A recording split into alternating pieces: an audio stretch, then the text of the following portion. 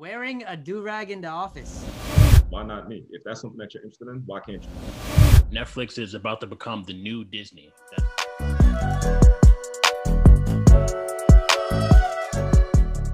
All right, I see that we are now live. Welcome everyone to episode 19. So welcome everyone to the Risk Reward Show presented by Risk Reward Media. My name is Chris Mercado, and I am joined by Mr. Reward, aka Derek. I'll go by Reward first now. Yes, and we are also joined by a special guest as we start season 2, where we start introducing guests within our network. Today we have Mr. Omar Peel with us. What's going on, y'all? What's going on? Omar, call me JP, whatever you like, Mr. Cranberry. Mr. Cranberry, all right.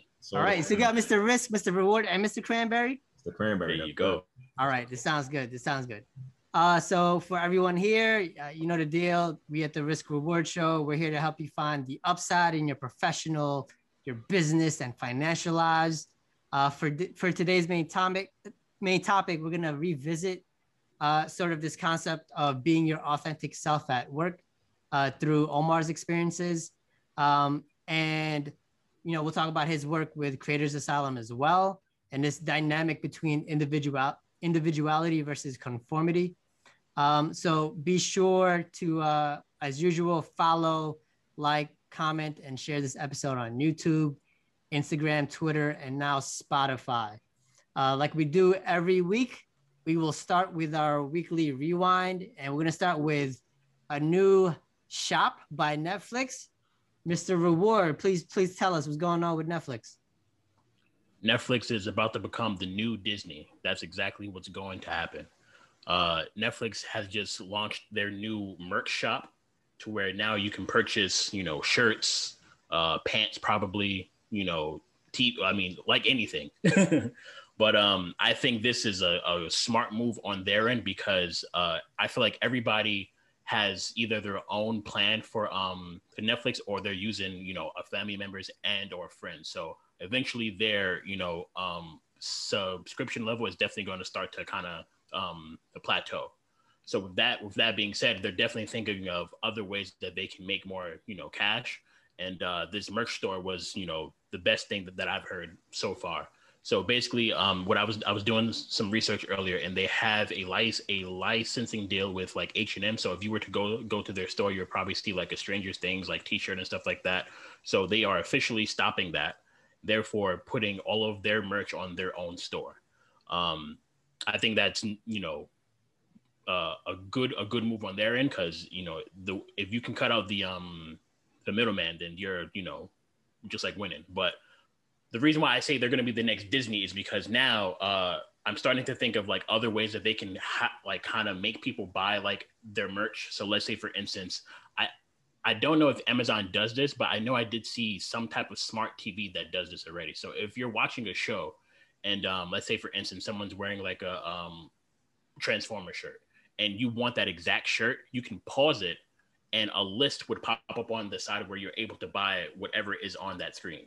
So eventually, I think Netflix is going to do something like that. And I'm even thinking that Netflix is going to have their own theme park. Like, who wouldn't want to go on like a Stranger Things ride, right, or like a Witcher type of walkthrough or something like that? I think that's dope.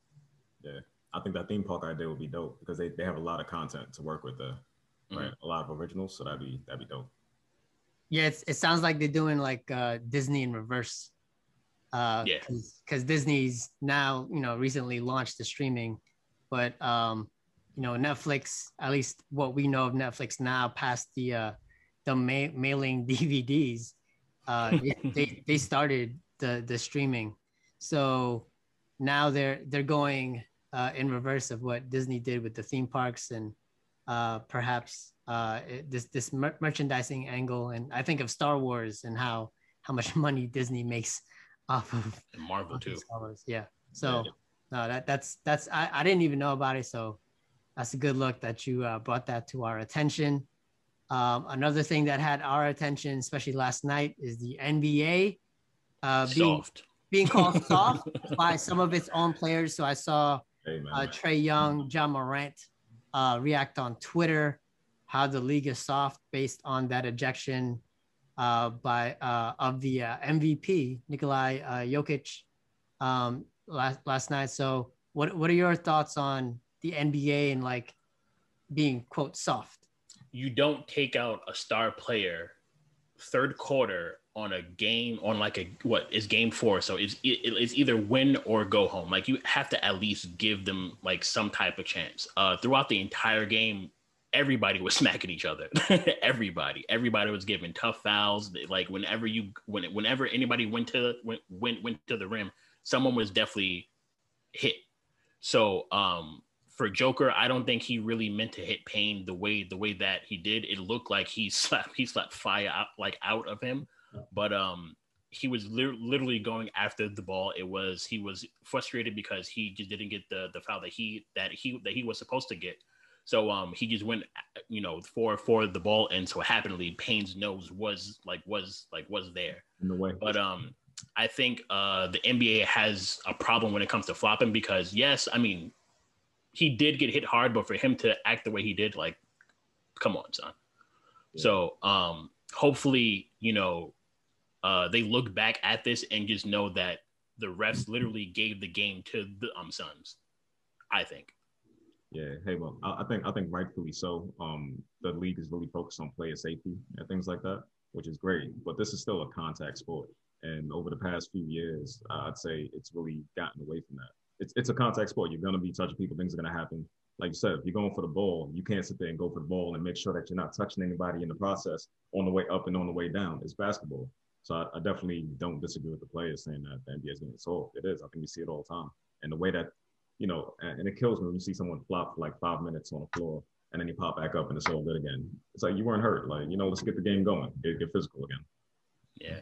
So I'm going to disagree slightly with Omar here. I actually don't think the NBA is looking out for player safety, because if they did, they would have like taken more time to start this current season, because so many of the players are injured. So and they did it to kind of like get back to a normal schedule, post pandemic as quickly as possible. So I don't think the NBA is worried about player safety. As Mr. Risk here, I think the NBA is worried about the risk of another Malice at the Palace. They don't want a player rushing into the stands, right? And causing like a bigger melee, because the NBA took such a hit from that. So I think that's what they're concerned about, not player safety. Yeah, Malice in the Palace was a great time in history. That that was a great moment in history. Yeah, and Derek and I talked about this on another episode. These fans just dehumanizing the players, sure. and I was like, yo, some of these like good fans need to punch these bad fans in the face, sure. when they're like throwing popcorn or like trying to spit on players. Yeah. So yeah, the fans need to check themselves as well. And this idea of soft, I'm gonna add a little note on the Joker. So we got to be careful about who we label soft, right? In terms of players as well. So Joker comes across as like fun and like sort of lucky go happy. But there's a story on Sports Illustrated that he did, and he has 2 older brothers, and they once tasked him to climb up a tree, and the Joker refused. So as punishment, what his brothers did is, one brother held his arms down, and then the other brother threw knives at him as discipline. So like soft, especially with like some of these foreign players like that come from like different cultures, like we don't know how they're raised. Like we need to be careful about that label of soft, because Jokic may come across as like nice and cuddly, but apparently he's not. there was and just to add on quickly, there was a funny meme going around because his brothers are all tatted up and they have shades and stuff like that. So they're saying how like they were in the street, so they just told him to just like play ball.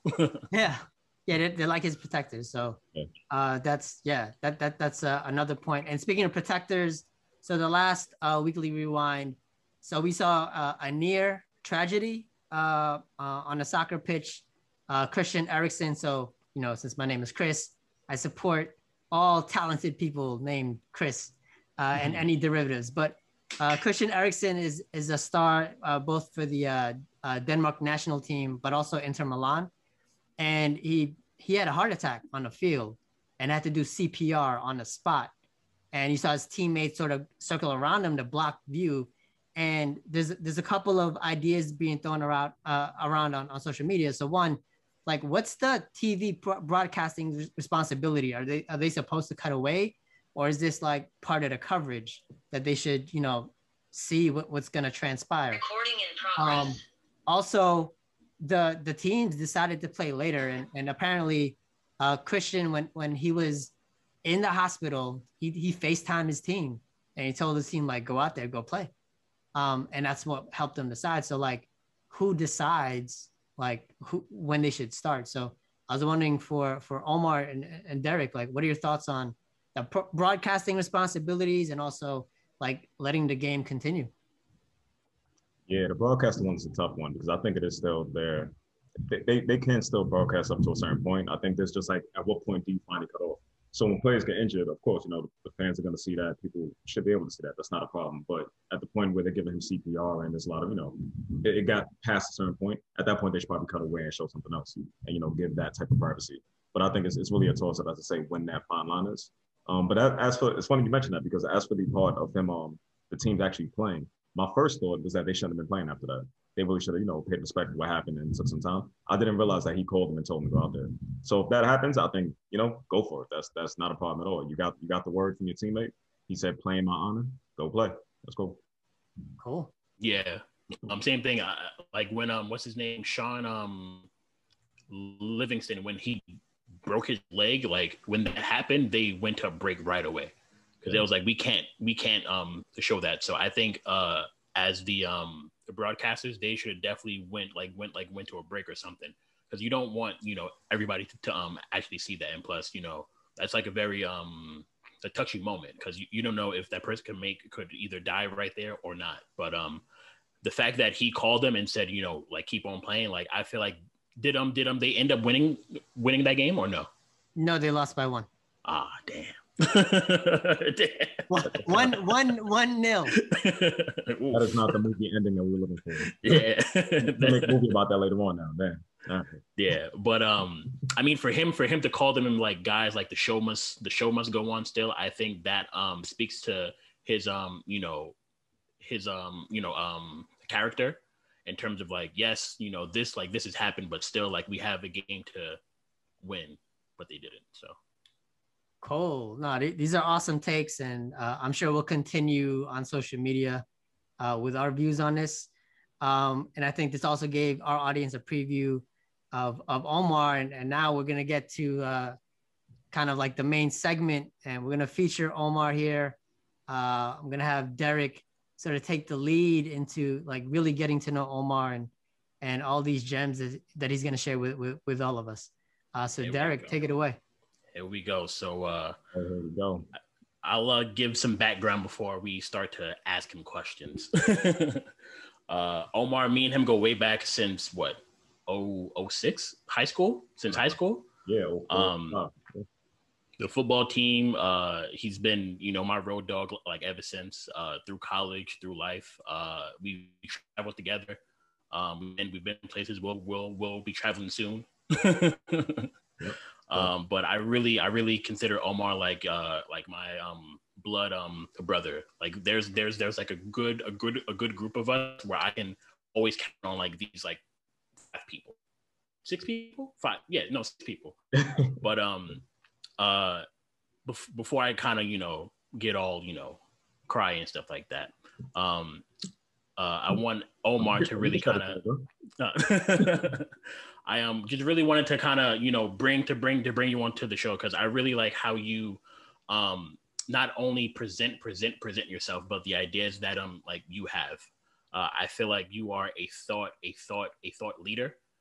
Even though you may not think that you are, but it's times when like you're talking, I'm like, damn, like, Omar's spitting gems.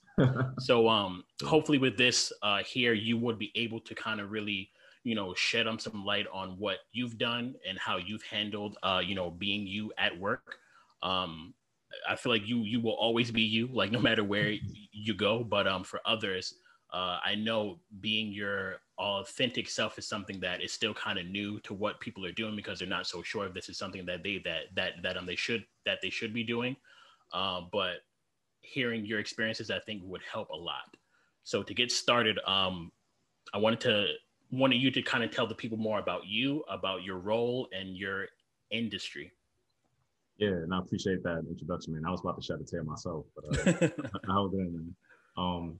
But yeah, no. So my name's Omar again. So I actually work in the aerospace engineering industry. So I've been doing engineering since I graduated back in 2012, 2013. Aging myself right now, but yeah, I work in aerospace. So we deal with everything that goes on, helicopters, airplanes, rockets, spaceships, anything that flies. That's the industry that I serve. So myself, I'm a business manager now over for an aerospace company out here in Long Island, New York. I started off as an engineer doing some of the aftermarket design work and then moved my way over to the business side. And obviously, the point of this whole conversation is about conformity versus individualism. And that's a big thing that comes up a lot, especially when you're in a field where, let's say, demographically, you're by no means the majority. You're in the deep minority demographically. So you come into the workplace with a lot of differences compared to everyone around you.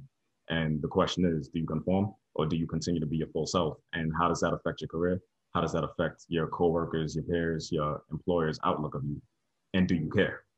I think the biggest thing is, are you willing to accept the potential setbacks of being yourself for the positive moral outcome that can come from it? And what other positive things can come from a career aspect from not conforming and from being an individual? So that's a quick thing about myself, quick introduction. Yeah. All right, cool. So let's jump right into it. Why is it important to be your authentic self at work? One of the main things for me is that let me start by saying this. You do want to demonstrate a level of adaptability and being able to assimilate into an environment so that you can adapt, which to some extent means you're not always yourself 100% of the time. But you don't want to fall into a trap of where you're constantly switching back and forth between two different lives. You do want to sort of have your work because you spend more time at work than you do, most people. You spend more time at work than you do in the real world. You can sort of start to lose yourself if you're always trying to be something you're not in the workplace, 8 hours a day, 5 days a week, if you have standard 9 to 5, we're not talking about, the off type of jobs. So it is very important to be your authentic self, especially when it comes to your career aspirations. If you want to be a leader in your company, people don't look to the person conforming and doing everything that they're told to do as a leader or as like a future leader, or as someone that they want to follow, right? And I mean, the biggest thing for me is that we know change is constant. Things are always going to change, and you don't want to be left on the tail end of change, where you're just waiting for other people to make new ideas and generate new thoughts and guide the company and guide the department in different ways, and you're just constantly following along. So the important thing about that's about being an individual. The important thing about being your authentic self is a lot of times people forget that you got into this position for a reason. So there are certain aspects of you, especially if you're a minority, that everyone else may have never thought of or other people aren't exposed to. So when you come in as your authentic self, people assume, I think one of the assumptions is that, oh, if I'm myself and I'm different from everybody else, they'll never appreciate my opinion, or they'll never listen to me, or they'll never view me as their equal. Well, maybe you'll provide something that they never thought of before, or an experience that they've never had. And that can actually help ascend you in a different way that you could have never thought of. So why not try that? Because at the same time, while you may be afraid to be your authentic self and you're trying so hard to conform to be like everyone else around you, you weren't raised that way. So it's not natural to you to be that way. So that comes off more, I think, than anything else. You coming in your authentic self, that's how you naturally are. You're comfortable. You're laid back. That's just you, who you are. When you come in trying to speak a certain way and trying to, maneuver the way everyone else is, I think that can come across ingenuine also, and that can also work against you in different aspects.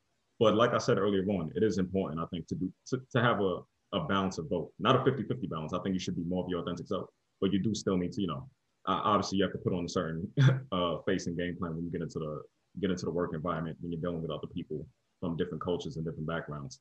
That's so important. So. Yeah, you definitely got to code switch from time to time. And code switching, honestly, could be annoying, and it really takes like a lot of like toll, just like on you. But I really do agree. Something that you said that like hit hard was if you're like just like going, just being what is there, and like it doesn't come off as if you're like some type of leader. I think that's cool in terms of like being able to kind of produce your own thoughts and ideas, because that group think is what kills a bunch of stuff. So being able to be like, hey, like maybe we should be doing this, that we shouldn't be doing that, or I see that this is coming up, or like this is a trend. So I'm happy that you were able to share that. Can I add something real quick? Mm-hmm. So in the previous episode, I made the case that code switching is actually or can be powerful and positive in a way where we're actually adding like and showing different facets of ourselves. Would you agree with that, Omar, or disagree? I think I don't fully disagree with you, but I think there's a fine line between it, right? When you walk into an environment and you're fully code switching, you're fully trying to speak like everyone else around you, you're not really showing anything about yourself. Now, it does show that you can, speak like other people, and I'm using speaking as like the example, but there's other methods of code switching, right? But when you're trying to speak like other people, that does show a level of adaptability. But at the same time, people need to know who you are genuinely, because it does, like I said, that's not natural. That's not how you naturally speak. So I think that's a real example, because I've gone through that. Earlier in my career, I did go into the office, when I was younger, and try to, assimilate very quickly and do what everybody else was doing. And it came across very ingenuine, and it got pointed out to me. Like, that's obviously not how you speak, right? And it wasn't. There was no defense for it. So sure, if you're really good at code switching and you feel like you can do it seamlessly, that's great. But why? What's actually the purpose of it? But to your point, I do think there is a time and place for it, but that shouldn't be the norm or like the majority of what you spend your time doing. Also. Good points. Cool. So I mean, how has being Omar impacted your career? I'd say it was a direct line to getting me where I am now as a business manager. When I started off as an engineer, one of the things, especially with aerospace or engineering in general, is that it's not really something that has a lot of change very quickly. It's a very slow moving industry, particularly aerospace. Let me not say all forms of engineering, but aerospace is a very slow moving industry. It takes years, close to decades, to get a new airplane built or designed, because there's a lot of risk in it. So when myself, I'm a risk taker. I'm someone who likes taking on challenges. I don't just like coming in saying, oh, that's the easy thing to do, let me do that because everyone else is doing it. I like taking that risk, high risk, high reward. Obviously, with the high risk, you can also fail even harder. You can fail even harder with the high risk, but high risk, high reward. And I think that mentality got me to take certain challenges that other people may not have been willing to take, and to take certain risks that other people weren't willing to take, and sort of help to propel my career as a business leader on that side. Yeah, I always love it when guests mention risk reward, because it's the show title without us. you know what's funny? So that's why I'm fist pumped. That wasn't even intentional. That's funny. There you go. I did want to follow up real quick. So this is like really interesting to me. How did you make this transition from the engineering technical side to the business side? Like, what were the obstacles? How did you like make it seamless for you? Listen, I'll say it wasn't easy by a long shot, because I didn't go to school for business at all. So for me, one thing that I've always told myself, and I tell my little brother and little sister this all the time, it's a mentality of, if someone else can do it, why can't I, right? So even if you went to school specifically for business, if I get put in a position, why can't I learn those things? So when I was doing my engineering, I started, once you're actually working, when you're in college, you think you know what exactly you want to do with your career. But then once you start doing it, you start to see other aspects of the company, other different departments, and you see, different things in front of you. So I still loved engineering. I had no issue with it, but my big thing was that I saw there was a higher ladder to climb. Because my end goal aspiration is, how high can I go? Can I be the CEO of a company one day? From the engineering side, that's a much slower process. And the farther you go into engineering, the harder it is to make a transition to business as you get later in your career. So when I was in my entry-level position the first 3 years, I was doing engineering, and I was looking at program managers and how they were like that middle ground between, having to have that engineering manufacturing knowledge, and then also still managing some budgets and different business. So I found a company that gave me a position as a program manager. That was my transitional period. And within the year, I guess, going in there being Omar, myself, I was offered a position as a business manager. And I will say, those first 6 months to a year, I'll even say it might have been the first year, it was like drinking from a fire hose. It was just so much sensory overload, things I've never seen before. We're talking about balance sheets, managing this budget. This is my first time managing people. I never managed people before. I'm managing the engineers who I used to be, the supply chain people, all the different departments, the contracts administrators. And it's like, wow, what do I do? I never took a class for this. But again, your adaptability is a big thing there. If you take the risk, I took the risk, and then I was adaptable. I was open to the concept of, if somebody before me could do this successfully, why can't I? What do I have to research on YouTube tonight to be able to learn how to, you figure it out, and I did. So. That was, no, that's dope. That is like, we're definitely gonna clip that up and share it with the audience, because that's really what we're trying to do here. Like these nuggets, these insights, for like sometimes the tough choices that people make in their careers, their professional lives, and you definitely found the upside. So thank you for sharing that. No doubt, for sure. Cool. Damn, Omar, I feel like you're like, I feel like with every question you're just dropping gems, man. No, speaking my truth, bro. Speaking my truth. We always have conversations. Yeah. So this is just right. Yeah. Yeah. So to kind of put it on the flip side now, how has conforming impacted your career? Yeah, conformity. Similar to what I said before, I think there was a certain level of that's important. So being able to come in and be an individual and being able to generate new ideas and show that you're all gung-ho and ready to change things is a great thing. But at the same time, you don't want to rub people the wrong way, right? You don't want to come in and be that person on day one, now making sweeping changes across the board. You still want people to feel like you're a part of the team. So being able to conform in certain aspects I think it's helped to balance the other side of my individualism, so that it became like this good concoction of, all right, this person is someone that we feel is part of the team, and is someone that can generate new ideas that can drive us forward. So that's been a positive. I'll say that's the positive side. There have been some negative aspects of performing. Like I said, I've been held back sometimes. Like when I first started as a business manager, that was my first time having to give briefs, like presentations to executive management, to executive vice presidents, CEOs, and things like that. I've never had to stand in front of a room full of people and present to people like that before, at that high of a level. So at first, I was up there trying to say the big words that they say, and the little keywords I hear them say all the time, I was trying to repeat them, but it wasn't flowing out smoothly because it's not words that I grew up saying, right? Now that doesn't mean, that's not to say that you're not supposed to take it in, learn those words and make it part of your vocabulary. But just at first, when I was trying to force it, it didn't come out genuinely. Now it is part of my vocabulary. I've been doing it so long, so now I say it seamlessly. Back then it wasn't. So I think, maybe trying to conform too quick might have held me back a little bit at that point, but all in all, it worked out. Like I said, there's a balance to it, and you just have to make sure you find that sweet spot.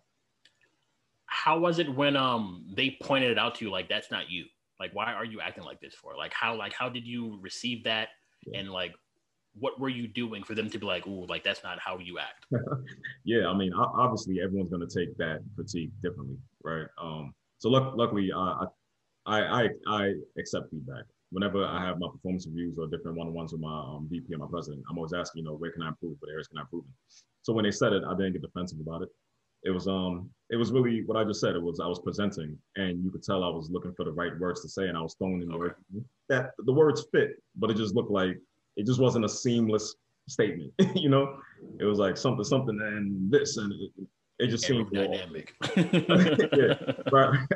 Just saying words, and I think it also helped the way they brought it up. They didn't bring it up as a hard critique. They brought it up as a constructive room for improvement. They said, hey, look, when you present up there, you can come across nervous sometimes because of the way you're trying to find those words. Maybe if you just speak the way you want to speak, just say whatever is really on your mind.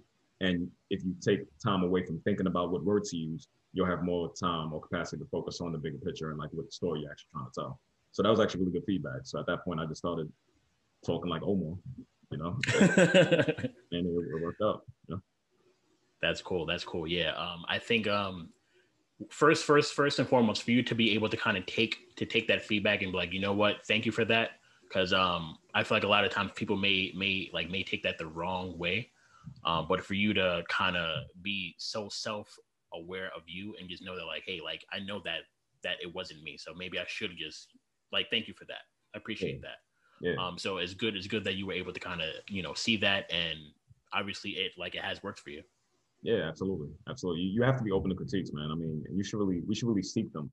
Now, with that being said, you can't take and change yourself with every critique that everyone gives you, but we should at Yeah. least be open to asking for them, hearing them, not being defensive about it, and then you yourself as an adult, you're mature. You can pick and choose where you think you really can improve. If you don't agree, you don't have to do it, but we shouldn't, because the more you come across defensive, the less likely people are going to point things out to you, and then there are a lot of things you're not going to see, right? So. Cool. Um, I know you mentioned before that the the the area that you're in, it doesn't have a lot of people of color. So me personally, just to kind of set up this question, I enjoyed when I'm like the only one. Like for some strange reason, like I really like it because I know that everybody's looking at me like, oh, like we have a black person here, like holy, like we got to be on our P's and Q's. And I mean, I'm just sitting there, like, I can say whatever I want and probably get away with it. Yeah, right. But for you, knowing in your field, like how does that work for you? Do you feel it as like that's a moment where you feel, in power, or do you feel like that's something? I mean, of course, it's definitely a feeling where you want to see more of you within this field. But how does it make you feel that you're one of the only few? Yeah, you know what? My feelings on that have changed as I've advanced in my career. When I first started, it was a very awkward feeling. Because actually, with my first job as an engineer, not only was I the only black person, I was also the only person under 50 years old. So my first group, every single dude in there was an older white man above 50 years old. They were like in their 50s. And then in the aerospace industry, random note, there was a big hiring freeze for a lot of years. So there's typically a big age gap. So older white man in the 50s, and then young black kid, 23. All right. So it was just a weird dynamic. So I think at that point, I didn't really know how to navigate that scene. I was, do I try to assimilate to them? Do I come in there and be my full self? I wasn't sure at the time. Now, as I've advanced in my career and I'm more focused on my individualism, it's a sense of empowerment. I'm like, hey, listen, I'll be that guy. I'll walk into a room full of them. And it's like, yeah, it's me. Omar, as you see, there's a lot of things about know, baby. Yeah, that's it. There's not a lot of things that I'm performing to in terms of like the typical business look. Like I have the beard. No one, and see, and that's another thing, because even with the beard, they made a few comments at first when I started growing it, but then they all started trying to grow a beard after. So it's you're trendsetter, boy. Trendsetter. And I remember some people saying, "Oh man, how you gonna rock that at work? Like, how's that gonna go?" Listen, it's hair that naturally grows out my face. Why do I have to cut it? What's the problem? Who created that rule? That's the thing. I look good. Did they break out the Cuban links too? Because I just imagine 50-year-old white men just breaking out the Cuban links. I love that. We haven't gotten there yet. I'm working on it though. Please do. I'm gonna take a picture for you, bro. The moment I start breaking out the cubes, yes, it's a wrap. All right. But yeah, man. I mean, at this point, I'm very comfortable being the only one. Obviously, like you said, it'll be great to have more brought in. Obviously, as you get to higher levels, you're able to hire people that look like you because you're more of a decision maker. So I have someone who works for me, a young black lady, so that's great. And we're definitely trying to make the company more diverse as a whole. So, yeah. Awesome. I know I'm kind of going to go off script here, but what is something that you can tell anybody who has an interest like within this field? Because I mean, when it comes to what you're doing, like no one really knows of it. Yeah. So and you've been in it for some time now. So what are some advice that you can give somebody who's trying to break into into a career within aerospace? One expect that it's going to be tough. It's not an easy field to be in, but it's so rewarding. I mean, depending on the type of person you are, the reason there's a lot of different fields of engineering. The reason why I chose aerospace is because one, again, being a risk taker, it seemed like the hardest one to do. So I wanted that challenge.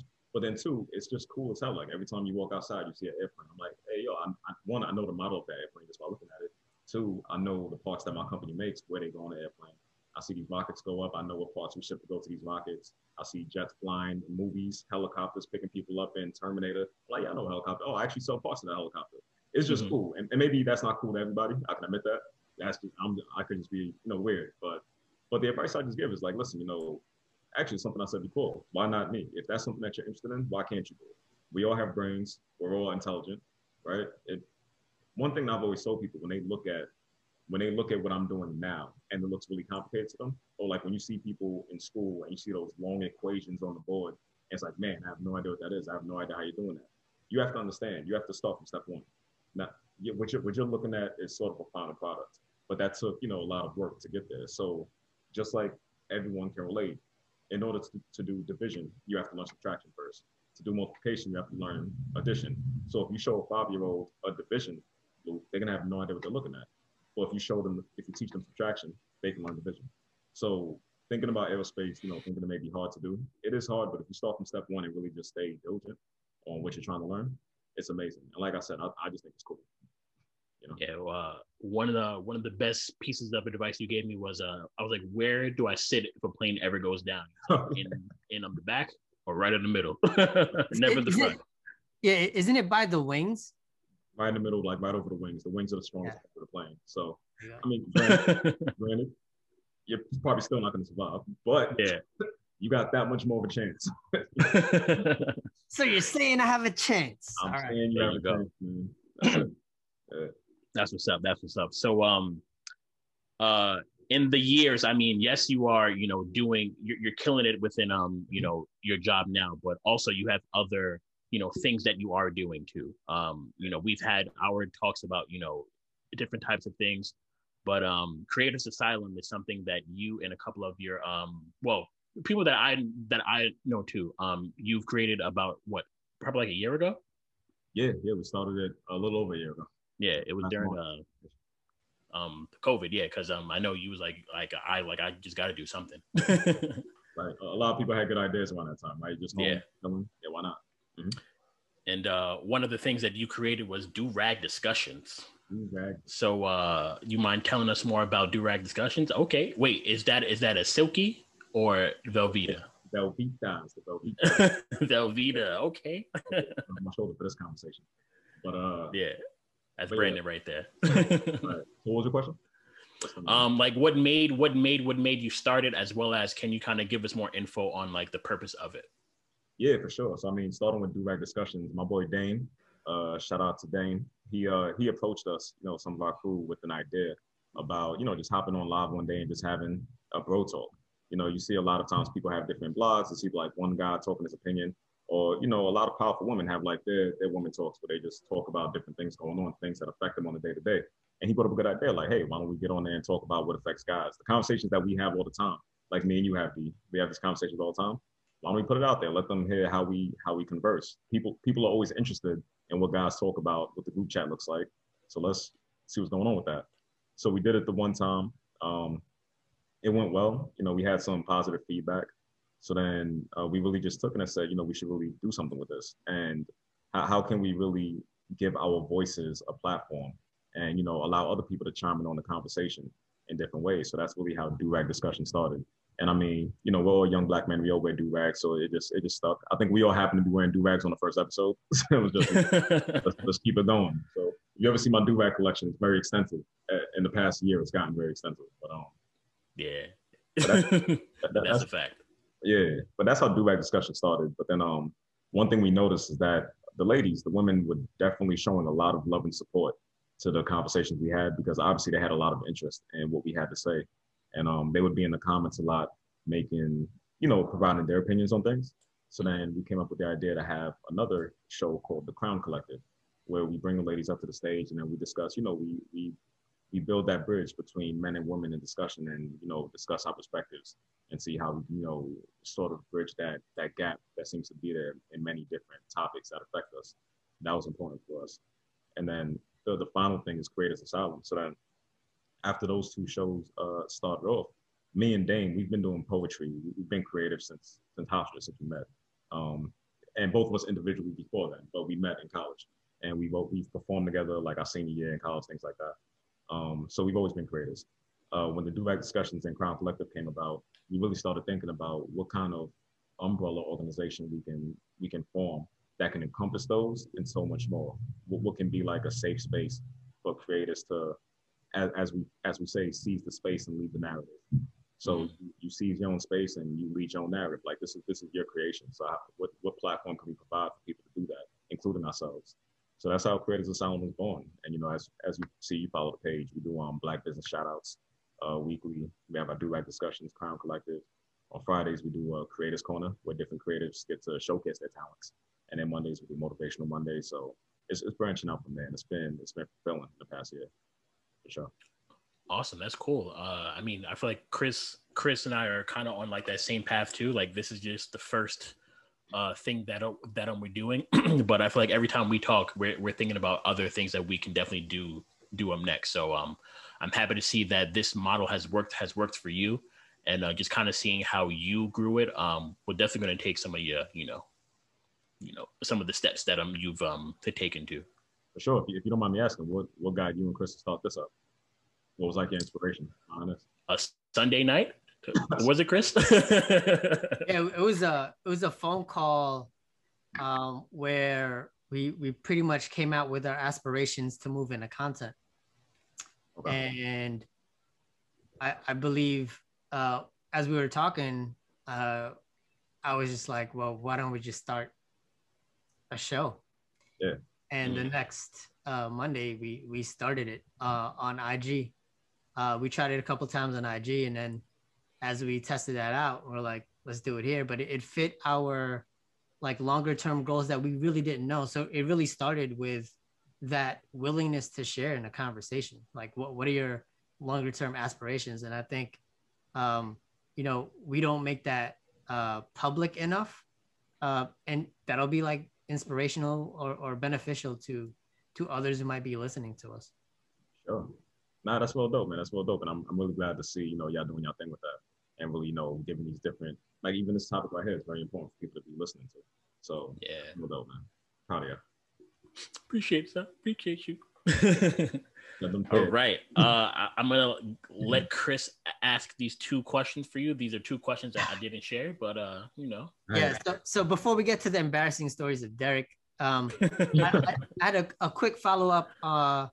So you said you mentioned you played football, or Derek mentioned that you played football, right? Yeah. And yeah. I, clearly you've like in your words, in your journey, you've demonstrated leadership. So in my mind, I'm guessing that you either played safety, middle linebacker, or quarterback. Am I right? I wish I was a quarterback. I wasn't the quarterback or linebacker. I defensive back, so safety back. All right, because I feel like sort of like the safety is like the quarterback of the defense. So that's why if I had to guess, it was that like someone who kind of sees like the whole field, can communicate to teammates. That's what came across. So that's why I had to ask that. That's it. Safety wide receiver. Yeah. Cool. High school football and flag football. All right. Yeah. There we go. Cool. So one way of sort of like getting to know each other, I think for me, the most fun ways is through really insightful, lesser known, and sometimes embarrassing stories. So, do you have any embarrassing stories of Derek and maybe yourself that you can share with our audience? No need to clean it up at all. You can come with it like super authentically. But if you had any lesser known, hopefully embarrassing stories of Derek, that would be great. Man, that put me on the spot with that one. We know each other so long, B. I don't know where to start. Yeah. It could be high school or like college age stories, but something that won't get him into trouble with his lady. But we'll still contribute to lots of laughs and getting to know Derek on a more personal level. I don't want to spend too much time thinking about it, so I'll just think of the first thing that comes to mind. And Derek, forgive me for this one, but what comes to mind was actually the way I met Derek, which was I remember. So I was on the football team before Derek was. So I think it was sophomore year when you joined, right? Oh damn! Yeah, okay. You know where I'm going with this, though. That's the reaction I wanted. Yeah. That's the reaction I wanted. Now, when I say I got you, D. It was so it was like sophomore year. So I think it was my second season, and I feel like you popped up midway through the season. I think the season already started, but that was nice. Nah, you were. And it was a tragic ending. But I know, so the whole point of the story, someone, I guess, recruited Derek, so he came on, he was there at practice one day, so I was in the stands. So I saw this new kid, And he's catching everything one-handed. I don't know, he's just like out there looking like Terrell Owens, Ocho Cinco, Randy Moss, everybody all fused together. I'm like, yo, this dude's nice. This dude's nice. I got to step my game up. He about to take my spot. So then I think the coaches love Derek so much, they put him as like the starter for everything. Because Derek's really good. He's like really athletic kid. So we get to our first game, and and they put Derek out for the first play. Derek goes back. I think it was punt return, right? Yep. It was punt return. Derek's about fake. Yeah, he's like, all right, I'm about to get my first touchdown. Derek's career ended the second it started. The second it started. I mean, Derek caught that ball, got hit so hard, and never got up. It was like your leg, right? Your ankle? 60 yards though. That's all that matters. Yeah, I mean, it was great. Forgive me for missing that. It had the potential to be a great play had it not ended the way it did. I think he broke his ankle or something like that. Or for one play. Wait, hold on. You returned it 60 yards and broke your ankle? So it was a punt. It was a punt fake. So we faked the punt, and as I was going, where I messed up was that I looked back, and the second I looked back, whomever it was came and swiped me, and how I fell on top of my ankle. Damn.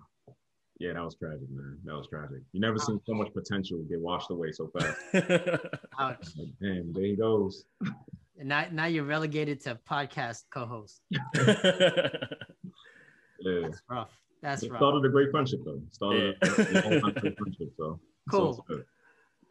Yeah, you got to follow up at some point, after the show with pictures of this football team. I definitely want to see that. Yeah, for sure. Yeah, please share that out. So my last question is actually more of a game. So for our guests, we have the risk reward game where we go through a list of scenarios. Mm-hmm. And if you think the scenario is a net risk, you just call it risk. If you think the scenario is a net reward, then call it reward. So the first scenario, wearing a do-rag in the office. Listen, it depends on when you ask me that question. Had you asked me over a year ago, it was definitely a risk. I've been taking that risk a little more now, So you gonna call it reward? I'm gonna call it a reward. There you go. All right. Liberating. Okay. It's liberating. All right. Scenario two. I go like two blocks away from the office. Now I'm just like, if you see me, you see me. That's cool. That's cool. So scenario 2, trading stocks with your parents' money. Oh wow, yeah, that's a risk. That's a risk. All right. Listen. Buying the dip in Bitcoin. Everything about Bitcoin is a risk. All right. Changing jobs without having another one lined up. Oh yeah, big risk. Okay. Hope you got a plan. I mean, unless you're about to be an entrepreneur or something. Sure. Okay. Asking someone out on a date via DM. Reward. It's all upside. All uphill from there. It's all uphill from there. Yeah. I like how definitive that answer was. That's yeah. So along the same lines of social media engagement, following IG models. Yeah, I mean, it can have its good moments, but I think you're just setting yourself up for failure. So I'm going to call that a risk. All right. I feel like there's some behind the scenes stories on that. We'll get to that in another episode. So we talked about this during the episode. So code switching at work.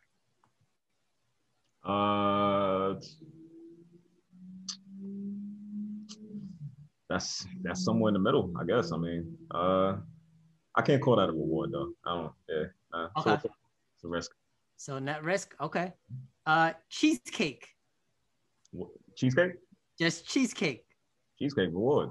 Yeah. Okay. All right. Forget the calories. Forget the fat. All right. Cool. Buying a house right now. I'd say that's a reward. All right. Even with like prices going super high and maybe renting being a little bit cheaper, you still go with reward. So listen, I don't. that's not my expertise, right? I thought I heard that prices were dropping. Maybe I'm wrong. Y'all can correct me. I thought prices were dropping with the pandemic. Maybe not. Yeah, I think right now it's pretty much near its highs, and renting feels like more of a bargain. But I mean, when you call it a reward, you know, I want to buy a house. Mm-hmm. Like Derek owns property. Yep. So I definitely see the reward side of that too. Yeah. Last scenario. I don't know if you've ever sent this type of email or this line in the email, but as per my last email. Listen, that is a complete reward. That is so satisfying. You should have read the first email. So as per my last email, for see attached, as per the attached. That's what, you know. Yeah, yes. There you go. And that concludes the risk reward game. So thank you for playing. I'm glad that you were able to share your insights. Sure, Derek, you got any follow-ups on that? Nah, I mean, I feel like I knew his answers already. Honestly, truthfully. Like this, man. We like this. Cool. So this pretty much brings us to the last segment, which is kind of like the right move right now. This is where we sort of make a stance on like what's going to come up, let's say during this week or maybe a little bit further beyond. For me, since I do like investing and actively manage my money and a little bit of my parents' money, I'm going to say that that the right move for folks right now should be to diversify their investments. It could be within just stocks, or also, you know, if you're only in stocks, maybe consider a little bit of crypto. We might be set up for some turbulent times in various markets, and that's where diversification is key. So I know that's what I'm doing. I'm trying to diversify a little bit more, maybe take a little risk off, but that's my right move for right now. Derek, what's yours? I feel like Omar had me when he let us know that it's a reward to say as per my last email. So with that, I would definitely say don't be afraid to say that. You have every right to say that. You know why you said that. So because I feel like we should make that normal. Yeah. Okay. Or I mean, just normalize reading the email up front and not. Yes. So we don't have to say that in an email. Right. Omar, again, thanks for your gems and your insights. What is sort of your right move right now for not only yourself, but maybe for others as well? I would just say whatever that idea is that you have, move forward with it. Whatever that idea is, whether you're creative, you want to be an entrepreneur, you have any type of idea, just move forward, see what happens. Last thing you want to do is get to the end of the road and wish you did something different. So move on. Awesome. Move forward. So speaking of moving forward, where should people reach out to you or maybe follow your Instagram handles or social media handles? Let the people know. Yeah, for sure. Shameless plugs, Tom, right? So follow me on IG. It's at JP_flight. Definitely follow the Creators Asylum page at Creators Asylum. Like we said, we house a lot of different creative content, definitely giving people a platform. If you're creative, DM myself, DM my boy Damien. His tag is on the Creators Asylum page, or just DM the page directly. We'll definitely get you showcased. And like I said, we're all in this together. So seize the space, lead the narrative. Awesome. There you go. Definitely our audience should definitely follow, engage. For us, for Derek and myself at the Risk Reward Show, you know, follow, share, comment, like on YouTube, and now also you see some episodes on Spotify. Reach out to us on Instagram and Twitter as well. Before we wrap up, Derek, do you have any closing words? Thank you, Omar. I really, really appreciate you. I feel like whenever we, you know, when I was on your show two weeks ago, it felt as if it was just us talking, just like normal. Sure. And I definitely got the same vibe here. So I just want to thank you again for, you know, just coming on and you know, dropping those gems, bro. Nah, for sure. I appreciate you having me, man. Thanks for returning that. Like I said, it's always like blood brothers, like you said, from day one. Yeah. Derek, Chris, appreciate both of y'all. This is a great episode, man. A lot of gems dropped today. So I appreciate that. Thank you. Awesome. So this wraps up episode 19. Looking forward to reaching 20 next week. And again, to our audience, thank you all for supporting, and we'll see you next time. All right.